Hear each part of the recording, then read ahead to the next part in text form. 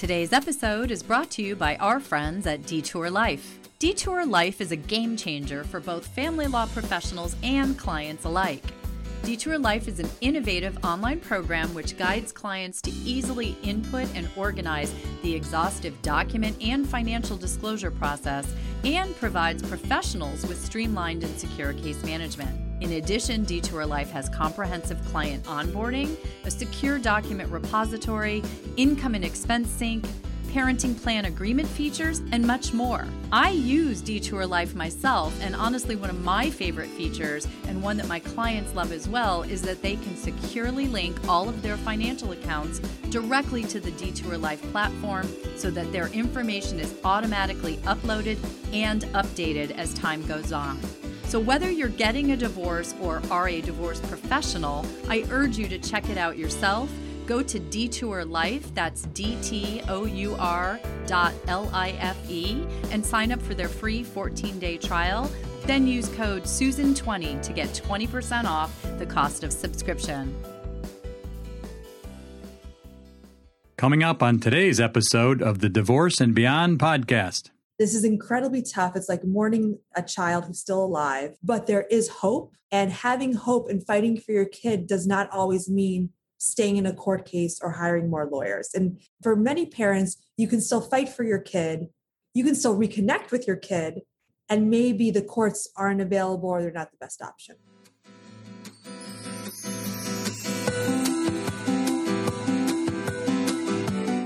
Hello, and welcome to the Divorce and Beyond podcast. I'm Susan Guthrie, your host. As a top divorce attorney and family law mediator for 30 years, I know what you need to know to get through your divorce, and most importantly, how to move beyond it to thrive and transition to your new future. My experts and I are here to give you the insider view into the process, so listen in for the wisdom and expert information you need on your journey through divorce and beyond. Hello, and welcome to today's podcast. I'm Susan Guthrie, your host. And today we have a very important episode. It's going to be very important for many of you who are out there listening. And I'm absolutely thrilled to have a special guest to talk about the issue of, I'm going to call it here, parental alienation. We'll talk more about that. But I have Ginger Gentile joining us today. So I first would just like to thank you for making the time to join us and to share your experience and wisdom with my listeners. Thank you, Ginger. Thank you for having me, Susan. So Ginger, for my listeners who do not know you, you are a filmmaker and you have created a very powerful film. In fact, I was just watching it again. I watched it back a couple of months ago, but just wanted to go through the highlights again today. And to me, it's up there with another film called Split. That is a totally different film, but is there to help families going through the difficult time of divorce. And in many ways, yours is not just about divorce, it's about families that have divided. And as the film is called, Erasing Families, it's about families that have been erased and parents that have been erased and siblings that have been erased. And largely that comes down to a situation that is in the popular vernacular called alienation. So we're using that phrase, but as you and I have discussed, that's not the only and perhaps not the appropriate term for it. Correct. So my film, Erasing Family, it came out in 2019, and now it's available on all platforms. You can watch it for free on YouTube. If you go to our website, erasingfamily.org, you can watch it there. We have a ton of resources, including a free text line for parents and kids if they need to talk to a counselor for free and get some resources, emotional support. And what the film is about is how our modern family court system, in the cases where parents cannot agree and get along, which is the minority, it's a big minority, estimates are between 10 to 20% of divorces, they don't resolve naturally. This adversarial system in trying to figure out who's the better parent pits parents against each other to try to win custody. It's very expensive for parents who have money, and they can end up losing a lot of money. But for parents who don't have money, they can't access a lawyer. There's no free lawyer because it's civil. And the family court system, it's overburdened in many places. I know in California, some judges might have 2,000 cases on their docket. And so a lot of these families go hoping that the court can solve the problem, or say that they're the winner and the other parent is awful. And what they find are this can get worse. There's a lot of biases there. There's also a lot of great professionals who often feel like they can't help these families as much as they want, and they get kind of lost in the system. So one of the big things we look out for in these cases is that after divorce or separation, tensions worsen instead of resolving. The fighting gets worse. And sometimes even what starts off as an amicable divorce can unravel a few years out. So I always tell parents, you kind of have 5 years where you really need to be on your best behavior because you don't know what can come up. One of the most unfortunate outcomes in these types of cases is when a loving parent, a fit parent, loses contact with their kid. And oftentimes, along with that parent, the grandparents, the aunts, the uncles, often siblings also lose contact. And there's a few terms for this. One of the most common in popular culture and one of the most searchable terms is parental alienation. Sometimes it's called refuse and resist, when the child refuses or resists contact. When a child gets older, it can be called sometimes estrangement. I love the term family bond obstruction. That's never caught on because I've never heard that one. Yeah, the family bonds are always there, but they're being obstructed sometimes by a court professional, sometimes by another parent. It could also be a step parent. It could be a grandparent. And the other thing that I want to clarify for the listeners who maybe are following this issue out there is that we often focus on the kids who align with one parent and reject another. But there's also many kids who switch alignments constantly, which also isn't good. Even if the case is, cured in the end, and now they have switched their alignment permanently with another parent. Or there's also kids, especially as they get older, and this is what happened to me, is they say, I don't want anything to do with either of my parents. This whole situation is crazy. I'm gone. I'm going to create my own family system. And people don't really talk about these children enough. But whatever it is, what the film talks about is when a parent is fit, loving, had a good relationship before, not perfect. And also I remind people, no parent's perfect. And then after the divorce, that relationship is severely damaged or almost becomes non-existent. The bond is always there. You can never erase the bond. And we're always connected on some level, but it might mean you show up to visits and you're not allowed to see your child. You are allowed to see your child in the visit, but the child is incredibly mean to you, rude to you for no apparent reason, blames you for things using adult language, like you abandoned us. You're not paying the child support. Why did you have an affair? Lots of things that maybe children shouldn't know about. They become parentified and pass back messages. And it could also sometimes mean that a child desperately wants to see a parent and has been told that other parent falsely doesn't want to see them or has been threatened. You see the other parent, you're out of the family, you see the other parent, or you say that you love them, you'll be punished.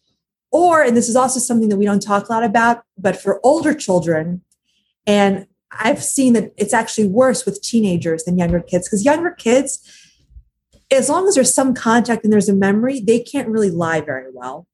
Right. But teenagers, if you tell a 16-year-old, if you don't see your mom, I'm going to buy you a car. And in my house, there's no rules, there's no curfew, and you can bring over wherever you want. And I'll look the other way if there's alcohol. Teenagers, they don't have to be coerced or punished. They can just be like, wow, a car, no curfew, alcohol, parties. That sounds like a good deal. And then they'll go along with the program. And that's actually the toughest cases are the teenagers, not the 5-year-olds, because 5-year-olds, they can be manipulated back and forth. The teenagers, they really believe that this is what is good for them, or it just becomes so stressful they reject the parent. And the film Erasing Family, we have families from all different backgrounds. We have different ages of the kids, and we see different effects that it has on them. But also we see how older children have reached out without the courts, and there is an ability to reunite. So it's a tough film to get through, but it's also a hopeful film with happy endings. And I also just before we get into the nitty gritty of this, for all the people listening who are going through this, this is incredibly tough. It's like mourning a child who's still alive, but there is hope. And having hope and fighting for your kid does not always mean staying in a court case or hiring more lawyers. And there tends to be this dichotomy of, I don't want to stop going to court because that means giving up on my kid. And the courts are one tool, and sometimes it is the best tool to use. But for many parents, you can still fight for your kid.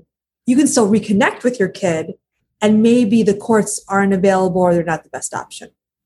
Right. I mean, I think it's a very important fact for people to understand because they think that the court is going to solve this problem. And unfortunately, I mean, the court system in general is not well suited to dealing with restructuring families. It's just to treat a family restructuring as a lawsuit is generally just makes no sense. Yes. We're treating the reorganization of how your family structure is going to work as if it's a rear ender accident. And it just does, it's never made sense. And I can say that as a family law attorney who's been a part of that system for 32 years. And it's one of the reasons why I got out of litigation and only work through mediation with families or collaborative law outside of the court system.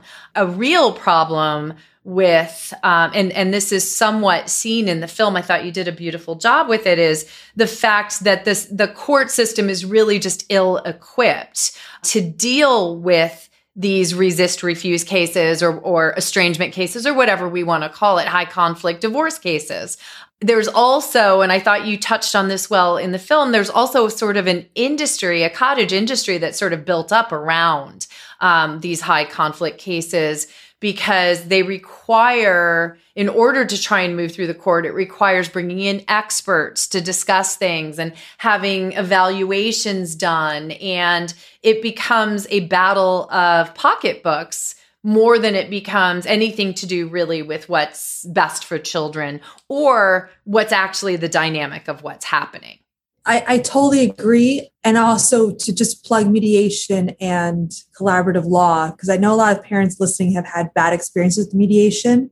A good mediator who knows how to deal with high conflict cases is very different than a mediator who doesn't. So, because I also know a lot of parents come to me and they say mediation was a fraud, it was a sham. And what the court system and in general has to do is know when there are these high conflict cases, give them a different treatment. And that doesn't necessarily mean a trial, but there are mediators who are excellent, trained in this situation and who know that they can't say, well, let's just all figure it out. They have to really structure these cases, talk to people in a certain way to lower the conflict. And when parents are going through this, the more you can walk away from trying to win and be adversarial at any point in the game, the better the outcome. And also just even if you want to just be totally Machiavellian and strategic about this, if are a lot of people involved in your case and law professionals, but you're the one who's always saying, let's try to find a solution. How can we work this out? How can we both be flexible? That will reflect well upon you. But otherwise, people can get into these cases and you never know how a court case is going to end, number one. It's like flipping a coin. They're very expensive. They take a very long time. And then I always warn parents, if a child in many states is 12 or 14, they can have a say. So all the other parent has to do is kind of delay this system, this court case, and then they kind of win by default too. So to be very careful of that. And then the other thing, right when we're on with court, and parents then also often tend to use this, even when they'll contact me as a filmmaker because I made a racing family and say, I want to tell you my case. And they have all this evidence of how they've been wronged. 95% of the cases when I talk to parents, I believe them. That's not the problem. Evidence doesn't solve this. That's the problem. Most of the courts, they don't want to look at the evidence. It's not actually permissible. It's too much evidence. But also you're always trying to prove what the other person is saying is false instead of focusing on how to improve the perhaps very limited contact you have with your child. And also to identify what are the dynamics there, because I've also talked to a ton of parents who they were married before and this is their second time they've been alienated. They were alienated as kids. The ex was alienated as a child. So there's a lot of unconscious behaviors. And there's also this tendency with people who are going through this, and I understand why. And I say this with a lot of compassion to say, well, I can't co-parent with the other parent because they are a narcissist, they're borderline, they're fill in the blank. Then that becomes kind of, well, I need the courts to solve this because the other person you cannot co-parent with. When in reality, it is very hard to co-parent with somebody who has underlying childhood trauma. And let's not forget, someone suffering from narcissism or borderline has a trauma that hasn't been treated. And these people don't respond to therapy. But with good guidance, good mediation, and a very clear agreement with very clear consequences, there can be, it's difficult, but difficult is different than impossible, a co-parenting or parallel parenting relationship. And if the skills are more focused on how can we make this happen or how can we get to some sort of agreement as opposed to proving how unfit the other parent is, there would be more results. And I also tell people too, even if you do go to court and decide to go to court or have to go to court, because a lot of people also say, and sometimes it's true, well, I have to go because the other person's filing. Do you have a plan B, C, D, E? Right. So most people, they put all the baskets and eggs in the court basket. And a lot of times court may win in your favor. It may not. What are the other things you're doing while the court case goes on or in case you don't win? What's your plan? Sometimes they even ask people, well, what is your plan? And we've seen this in the film. What's your plan if your kid knocks on your door? And some people get so obsessed with this idea of how to get the kid to knock on the door. They never think about what are they going to say when the kid knocks on the door. When it happens. Yeah. Or then they come back and they're traumatized. They have a hard time loving and trusting you. They've been told all these lies. How are you going to rebuild that relationship? And I know right now when I'm saying this, a lot of people listening are probably saying, well, this is so unfair. I didn't choose this. Why aren't you talking to the person who's doing all this? And the reason why Susan and I are talking to you today is because the other person probably isn't listening to this podcast because they don't see that there's a problem. And it is very unfair that a person who becomes a victim then often has the responsibility to try to resolve this. And a lot of times it's learning new ways to communicate and new skills.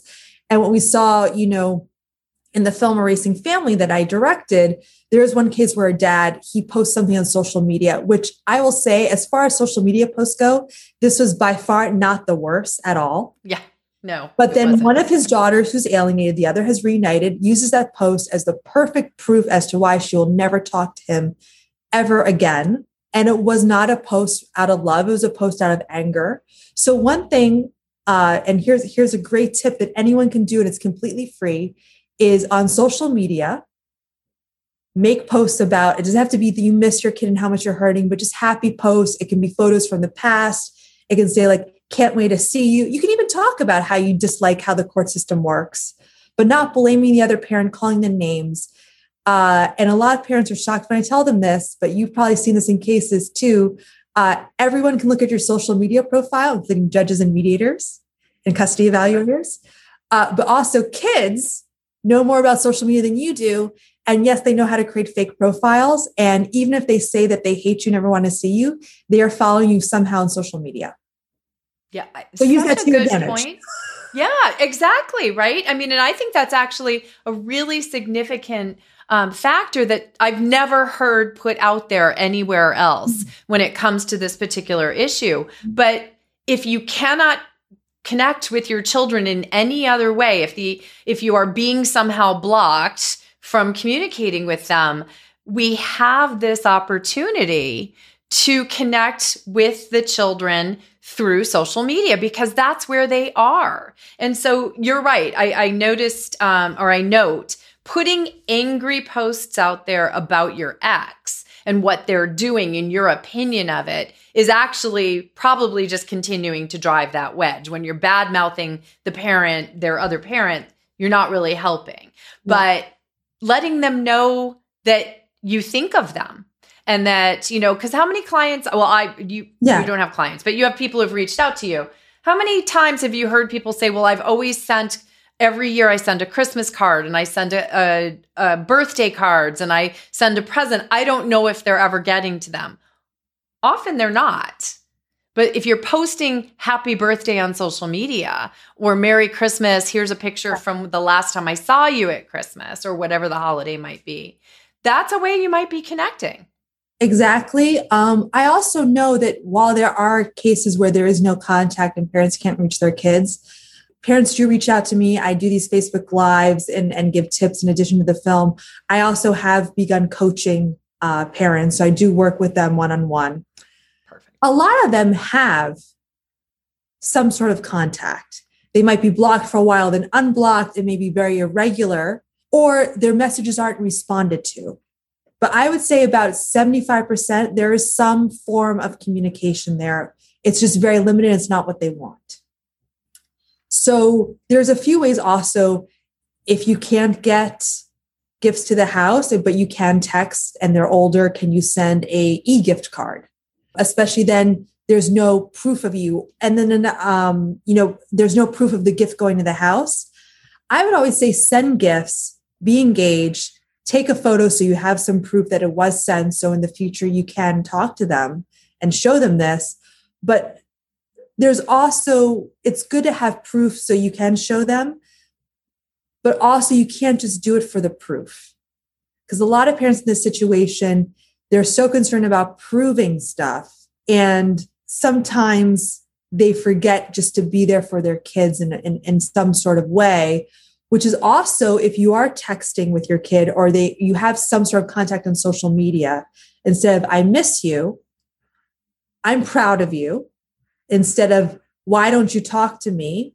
I'm here for you. I love you. So you can say I love you, but to keep it light. And I was coaching with a mother whose daughter does text her, but doesn't respond a lot of times. Every once in a while, I'll respond. And she keeps on saying, well, how can I get her to go to lunch with me? And she has no visitation anymore. She has no rights in the court, but they do live in the same town. I go, well, she knows she wants to see, you want to see her, right? And she goes, yes. And she hasn't responded. Yes. So she probably feels pressure, but don't withdraw. Why don't you send her something fun? And the concept, because she's in so much pain, was so foreign to her.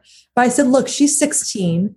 Ask her about Kim Kardashian, Pete Davidson, or fill in whoever's celebrity profile. You'd be like, I don't know what's going on.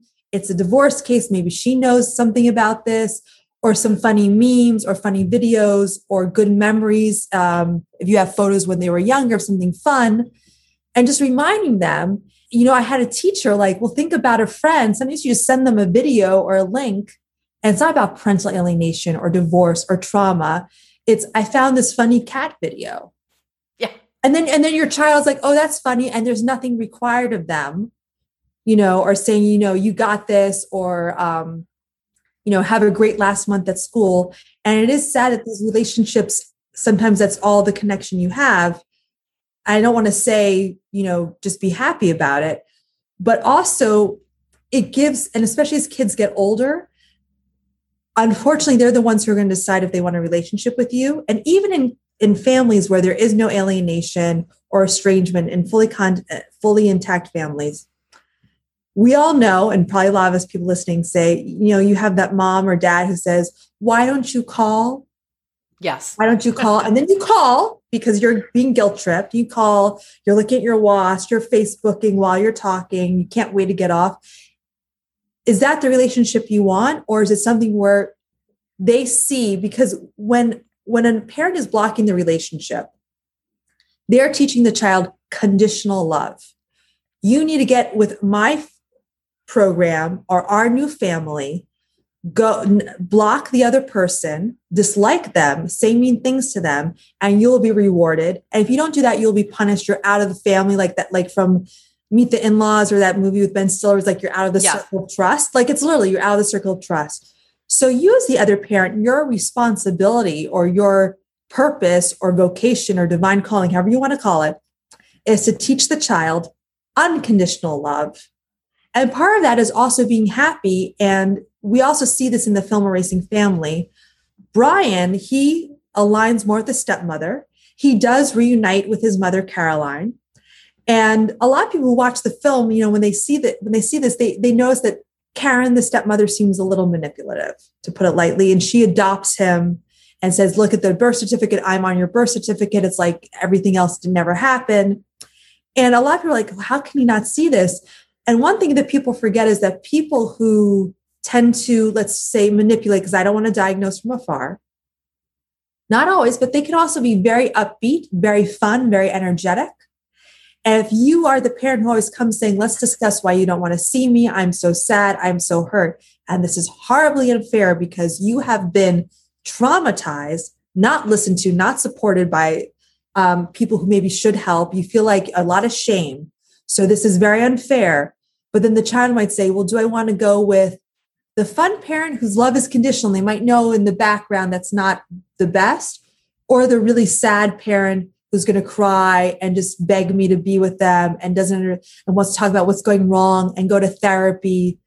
And a lot of kids will choose the more fun situation. And I also know a woman who was totally blocked from her mother, found her mother, traveled cross country to find her mother.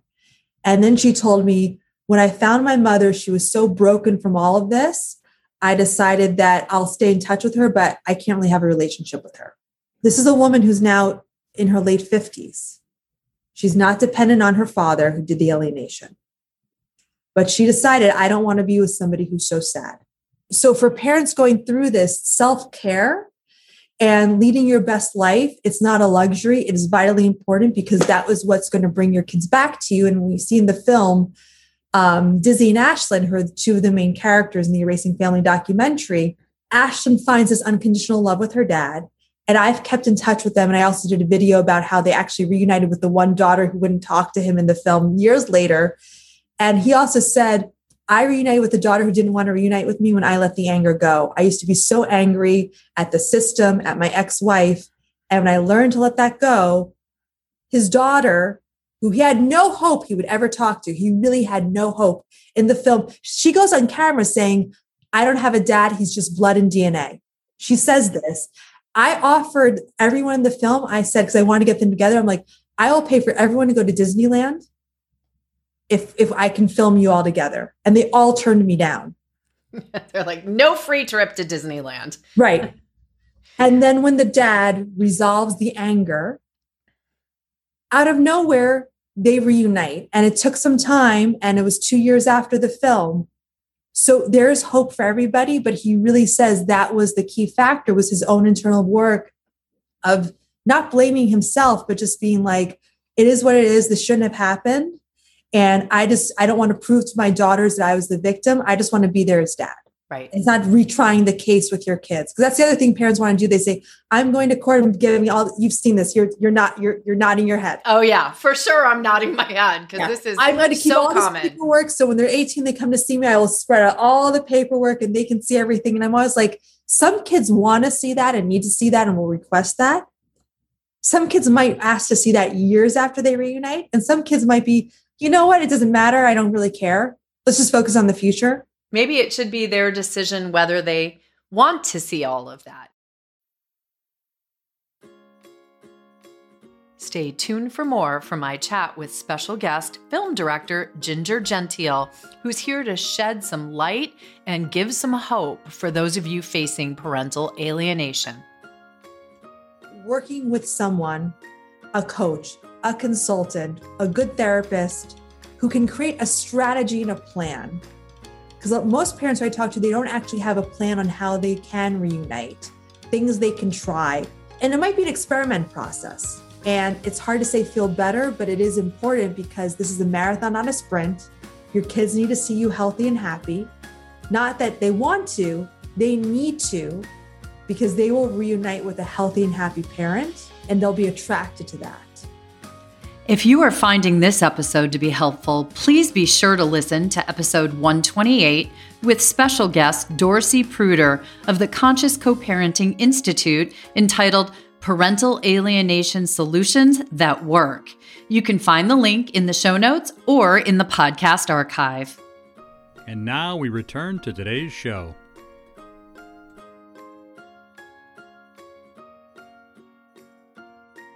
You talked earlier, and I think this is an important part I want to hone in on, is it's not just the plan A of how I'm going to reestablish contact. It is, what are you going to do when you do that? And I think that's what you're talking about here, is not driving them further away. This is your opportunity. If the door even opens up that tiny crack, what are you going to do? And it shouldn't be, it's all your other parents' fault. I tried so hard to see you. Let me show you the 100 ways I did. And I've been so broken and hurt and angry. It's ruined my life. That's not the way, the door's going to slam back shut again. Right. No one wants a martyr for a parent. And sometimes parents have this notion of showing the whole court case, but they also try to do this proving with their kid as they talk. So the kid will say, you abandoned me and you never wanted to see me. And now the parent's thinking, oh my God, I just spent $100,000 in court.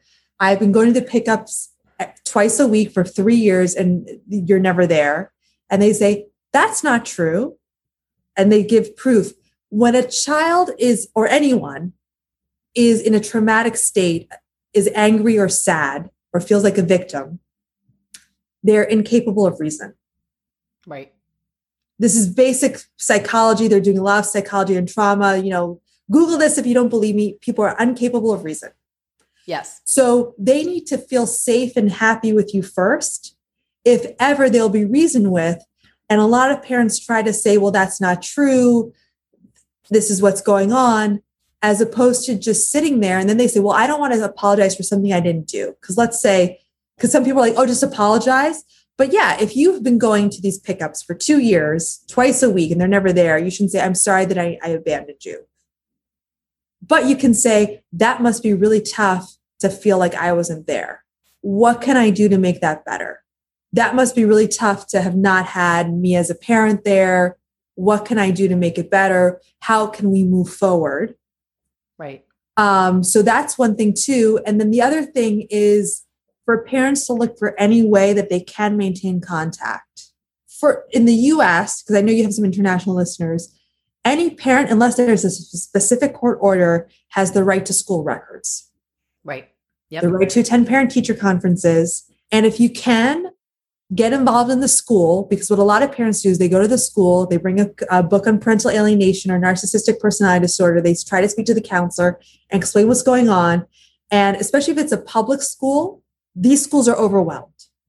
And now you're bringing another problem there, which is very different from just politely showing up and saying, hi, I think there might have been some confusion. I'm not getting the emails. Here's the divorce decree or custody agreement, whatever you need to prove that you're the parent. I like to get the emails and the report cards and all of this, which they have to do by law. Mm-hmm. And if they don't for some reason, then you can escalate, but just go in polite.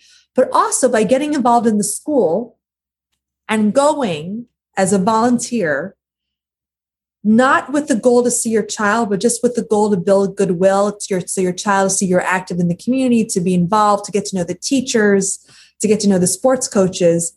I've seen this being a very effective way to reverse even severe cases of alienation. The parents who have done it has said, sometimes it takes a year. And if there's been rumors about you, it might be an uncomfortable first year. Right. Yes. But to show up, to get involved in the PTA, to donate money if you can, and then your kid just sees you there. You don't run over to your kid and say, I need to hug you, but you're just kind of there. It gives them this space. And then people begin in the school to like you. You're the person who brings in the cupcakes or the snacks or whatever. And you're just doing that just to support the community as opposed to desperately trying to see your child. They will also then feel more comfortable with you. And also can become a safe space that you're now in control of, not the other parent. But because you're not negotiating with them to see the child at school, it might fly under their radar a little bit. And so many parents I talk to, they will tell me that they've never gone to the school. They don't see the point in getting involved. But also, and the other thing to watch out for is just because, or giving up their parenting time because the child says they don't want to. And there are skills that can be learned. Is maybe too much for this podcast, but I work with a lot of clients to teach them new skills. And there's a lot of other coaches out there that do this to diffuse a situation and make it positive. But once you walk away from the parenting time, and this is very unfair and very cruel, it's very hard to get it back through the courts. It is. Because then the courts say you abandoned, you weren't making an effort. So it's very important to go, even if that parenting time doesn't happen or it's very tense.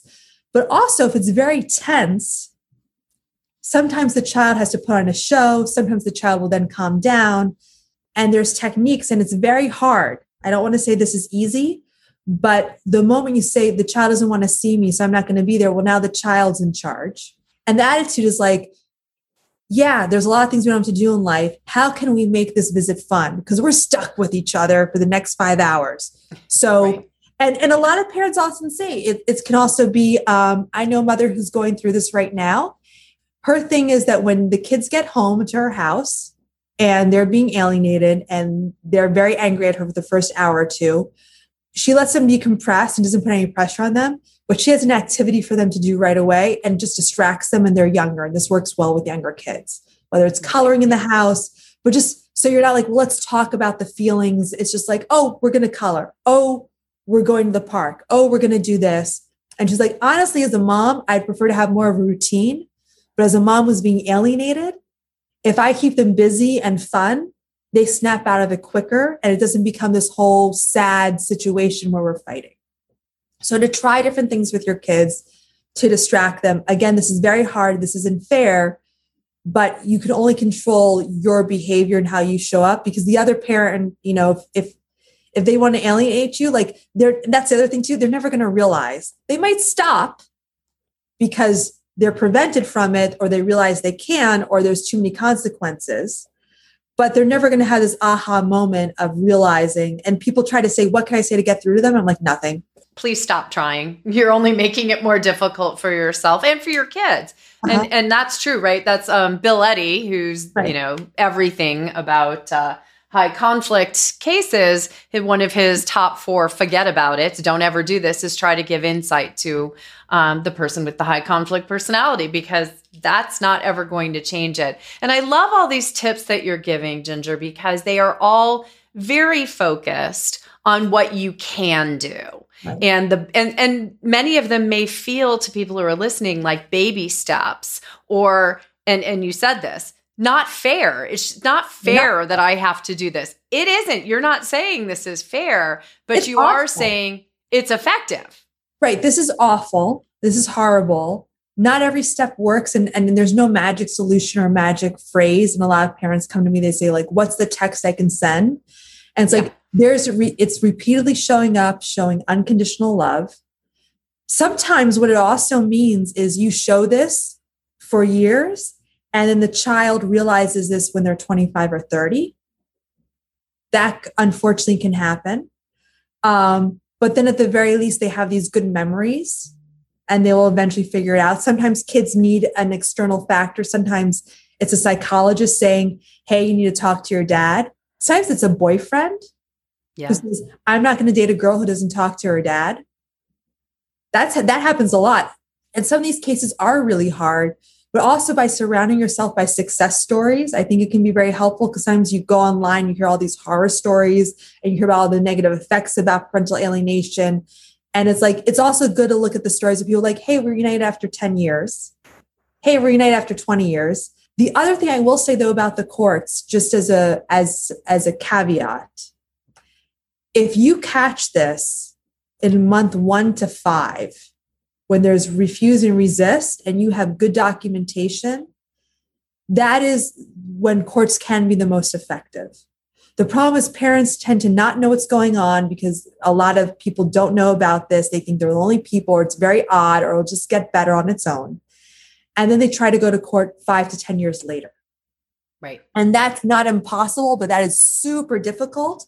Whereas if you have, let's say, like joint custody, and there's been 2 weeks where you haven't gotten to see your kids and you're not getting phone calls, that is the time when court can be effective, but also go in with very clear, there's a violation of the order, not I want a psych eval and all this other stuff, and trying to use the courts as, therapy or to be proven right.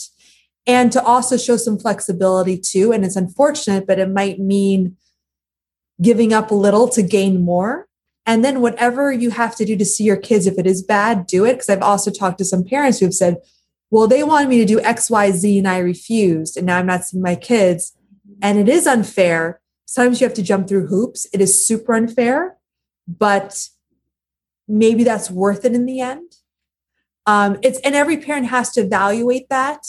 But, I talked to so many parents who are unfortunately on year 5, 10, 15, 20 of no contact. And they would say what I would give for a supervised visit, what I'd give for an angry text from my kid, what I'd give to be yelled at. I remember one dad, he got sued by his daughter and he was so happy because he said, she contacted me, and he actually celebrated. And they reunited because the lawsuit was an excuse for her to contact him. Well, and it opened the gate to the communication. Yeah. So that's so important. So take what you can. So, because, you don't want to be in 20 years trying to figure this out when there was stuff you could have done in the first few months. And the longer this goes, the worse it gets. So take what you can, and an okay agreement is better than no agreement. Oh, first rule of mediation, right? Can you live with it?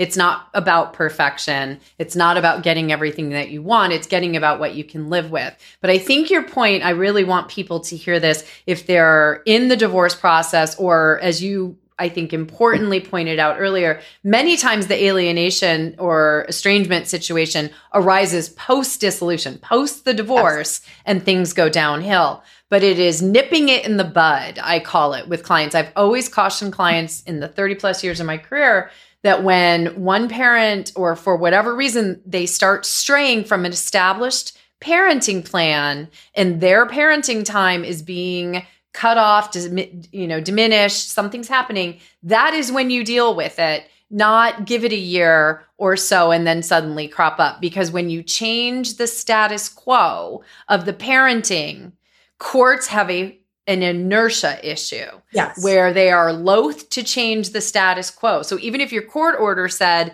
this, but you're now a year or two down the road and you've now been doing something else for a long period of time, the courts will actually look at that as what the kids know and understand and is working for them. And you've created that situation. So I do think that's a very important note. And another thing too, if you're going through this and you're in the beginning, if you think there is a possibility this could happen, and some of the key, I would say, warning signs are that the other partner or you as a child have experienced this, a lot of blame for the situation or if one party doesn't want the divorce, not acting rationally. So like a good test is, well, let's just settle this and I'll give you a ton of money.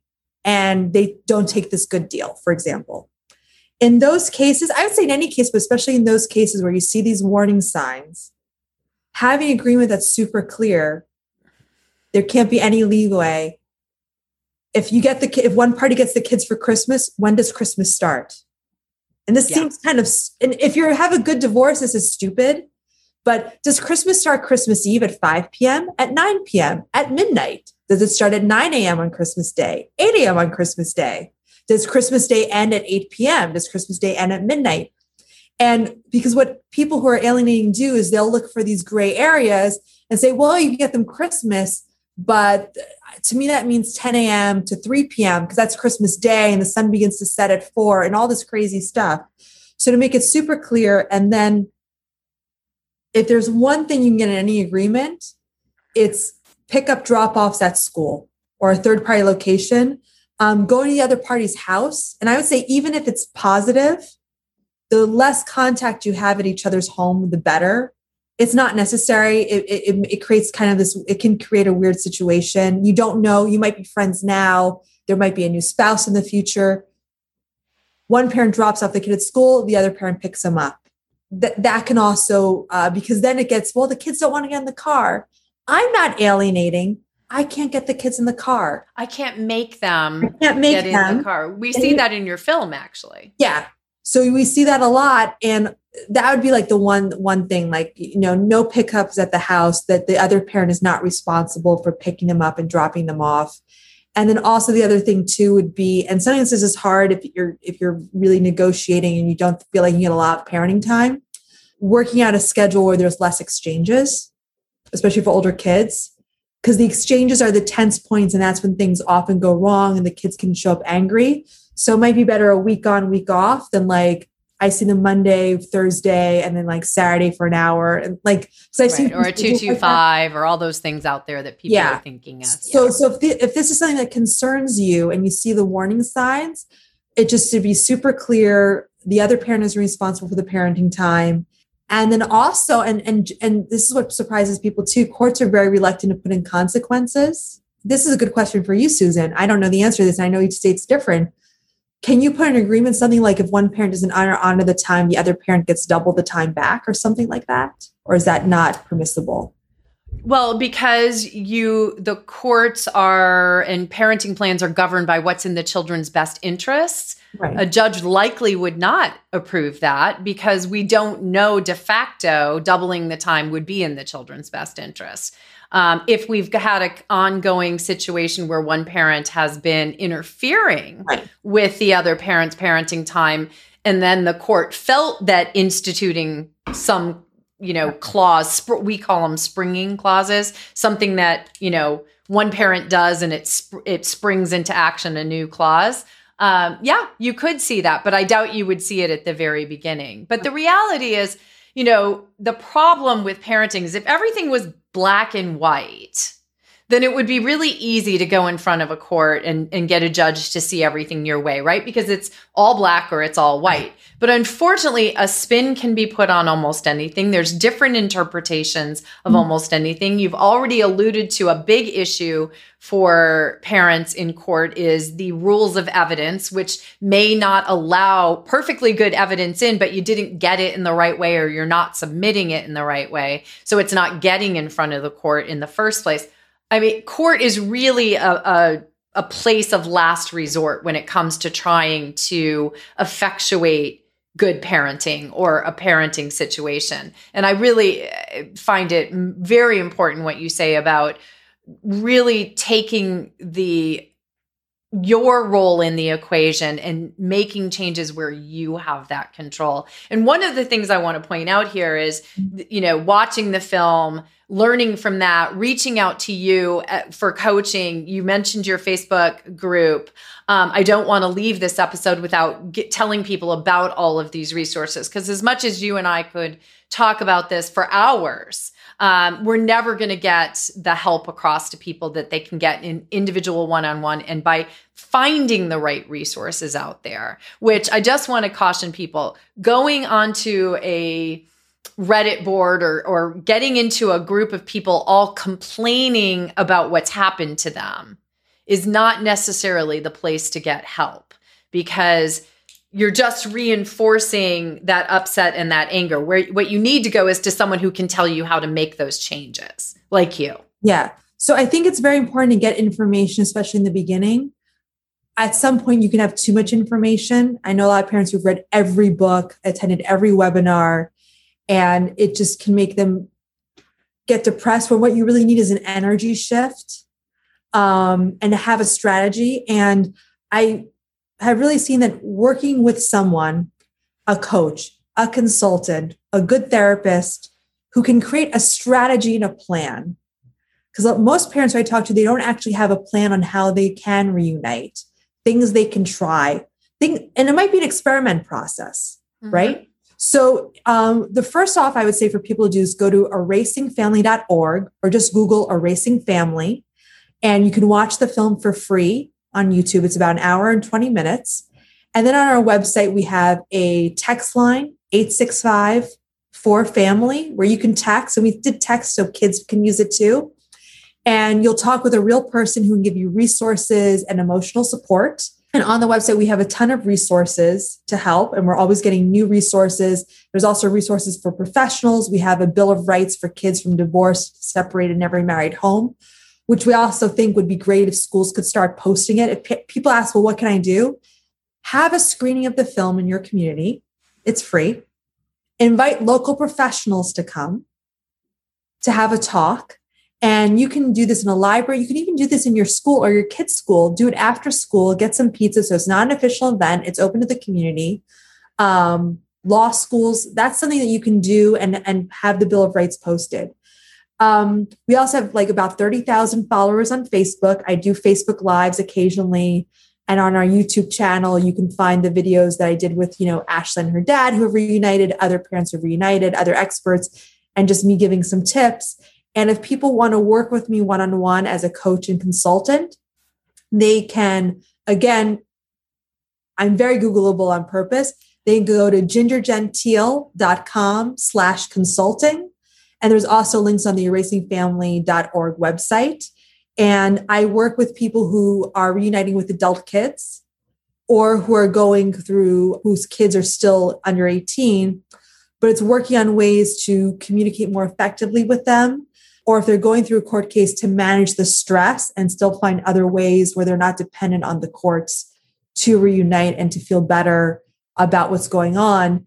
And it's hard to say feel better, but it is important because this is a marathon, not a sprint. Your kids need to see you healthy and happy. Not that they want to, they need to, because they will reunite with a healthy and happy parent. And they'll be attracted to that. So you always have to be the parent that they want to see you, which might be the biggest challenge of your life, to go through a stressful, traumatic situation and still be healthy and happy enough so your kids attract back. And then one last thing, again, clean up your social media timeline. Use that. That's a free tool everybody has to have positive things. You can talk about how rough it is not seeing your kids, but always in that you're hopeful, that you love them, and not blaming the other parent. And there's no such thing as privacy on the internet, even a private Facebook group. People can screenshot stuff. Your kids can be on it. Your ex can be on it. We've heard all kinds of stories of that. And so there's always cautions, but I love that what you're in really one of the deepest, darkest areas of family law. This is really, I've been involved in these cases over my career. They are heartbreaking because I see the effect on the parent. I've had those parents as clients. I've had the children as clients. I have been involved in all kinds of different ways in these, and they are utterly heartbreaking. And what you and the film and hopefully this episode are doing is shining some light that there is hope. There are things you can do to focus on yourself to hopefully, be moving in that more positive direction. So I encourage you all to reach out to the resources that Ginger has mentioned, to reach out to her as a resource. As she mentioned, she does coaching and consulting. And honestly, it is that work that you're going to do yourself that is hopefully going to lead you back to your children or lead your children back to you if you are in this situation. So Ginger, thank you so much for everything that you're doing in this space, because it's really a place that we need this light to be shown. And, there's very little out there that gives parents hope and families hope to be, I don't know, can we say unerased? So yes, thank you. Unerased, yes. And also always think I'm one day closer to reuniting. I'm going to be the exception to the rule. I would say a lot of people reunite, but you can even think like that. My kids are going to be okay. My kids will get on the other side. We will recover from this. And just thinking like that. And then thinking about, and also the less stressed you are, and this is what's hard about trauma and stress, the more solutions you see. So thank you so much for having me on, Susan, and for all the work you're doing in talking to professionals and parents to try to make this awful process not as awful. It's my sole goal and the reason why I do the podcast. And I'm always, always blessed to have people like you on. So thank you so much, Ginger. Thank you. Thank you for joining me today on the Divorce and Beyond podcast. I hope you found some information and inspiration to help you on this journey.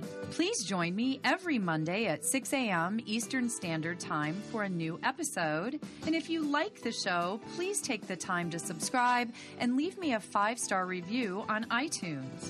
You can also find more information on the website at divorceandbeyondpod.com, where you'll find links to the YouTube channel, transcripts of the episodes, and other bonus content.